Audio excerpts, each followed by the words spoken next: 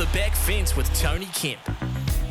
Yes, a big shout out to the Warriors, who have now gone 6 straight wins, emulating the 2002 Warriors Grand Final team.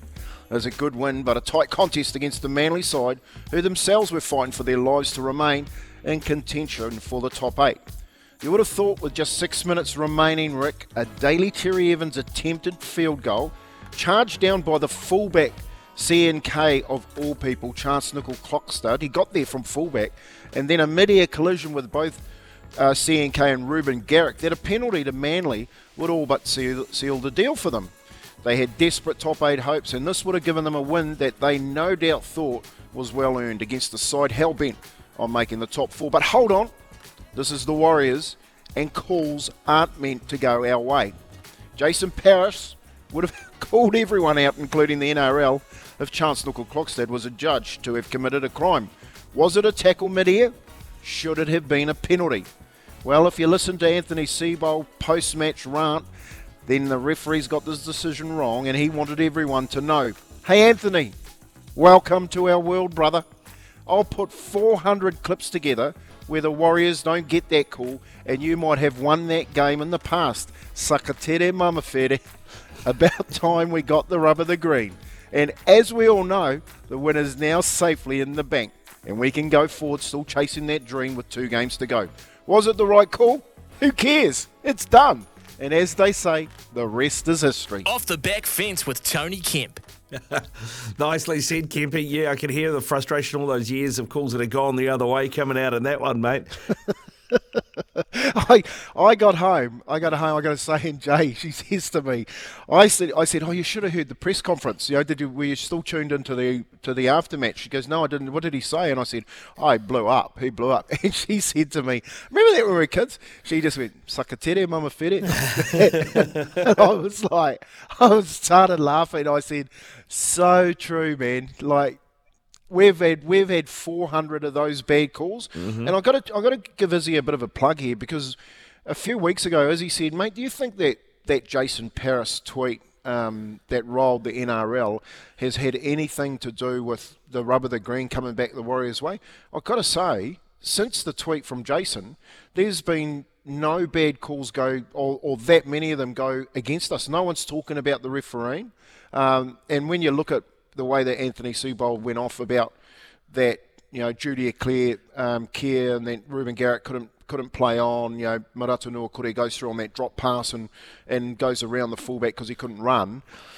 You're missing all the other calls. Like, you're missing the forward pass. The contentious calls that the Warriors have had to put up with when you come here and make that. And I just thought, mate, yep, I feel your pain, but we've been through a lot, and there ain't no way in the world that we're going to. And I listened to Andrew Webster too, Rick, when he talked about it, and no, he said, "Well, mate, that's the rules. We were playing to the rules. What's wrong with it?" Well, one of the things that didn't make any sense to me that Seibold said afterwards, and it came from a place of frustration. I get that, but he said, "How's it not?" I'm paraphrasing here, but basically he said, "How's it not a penalty? The bloke's injured." And it's like, well, mate, it's rugby league. It's a physical game. Blokes get injured all the time and stuff that's not penalties, because you got big blokes running at each other at pace. That's what happens. Just because a bloke's injured doesn't make it a penalty.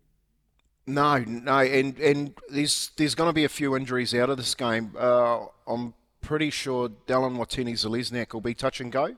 He hurt his right knee early on. Played about 60 minutes with a bung right knee. It's stages there where he couldn't actually keep up with his running action. So it'd be interesting to see how he shapes up with only a short turnaround. They play again on Friday night.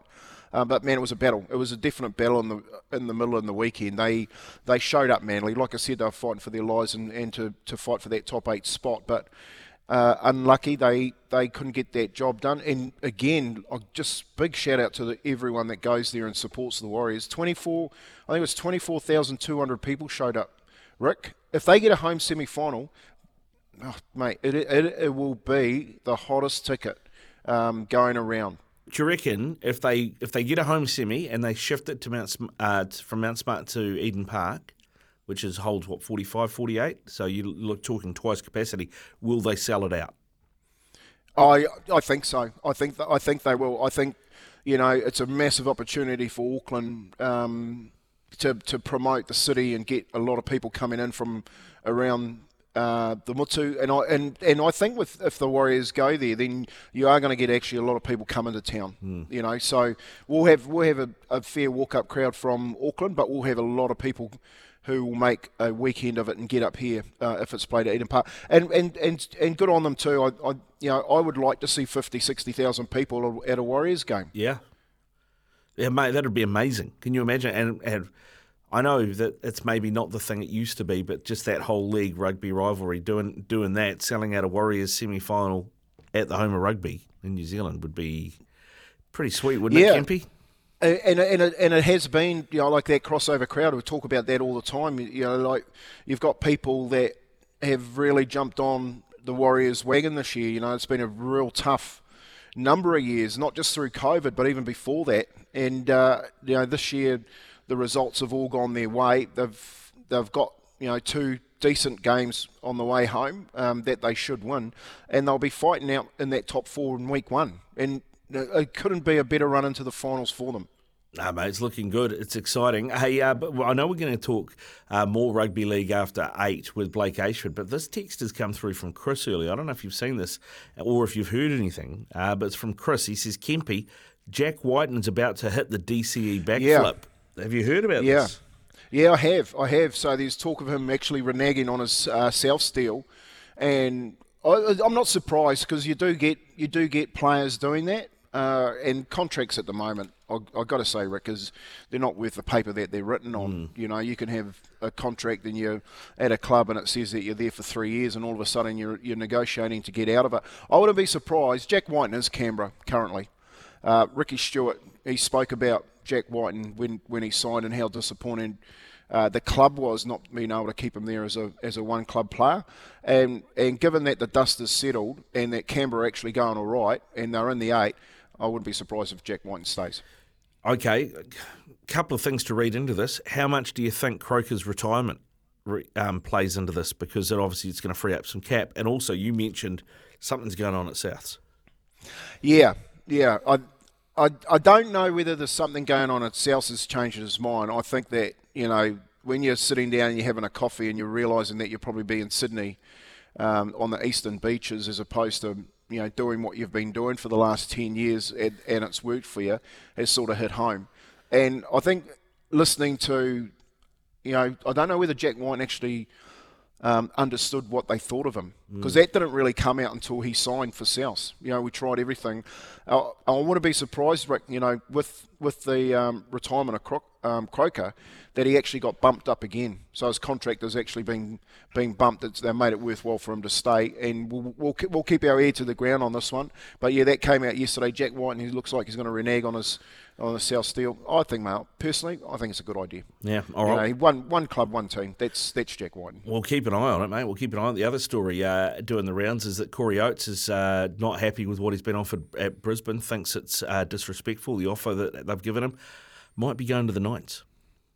Well, he will be going. He's not going to get back into that Brisbane Broncos side. And, that's the reflection of where you sit within the internal roster, unfortunately, for Corey Oates. And loves Brisbane. He loves Brisbane. But, if he wants to get paid, I'm picking he has to go somewhere else.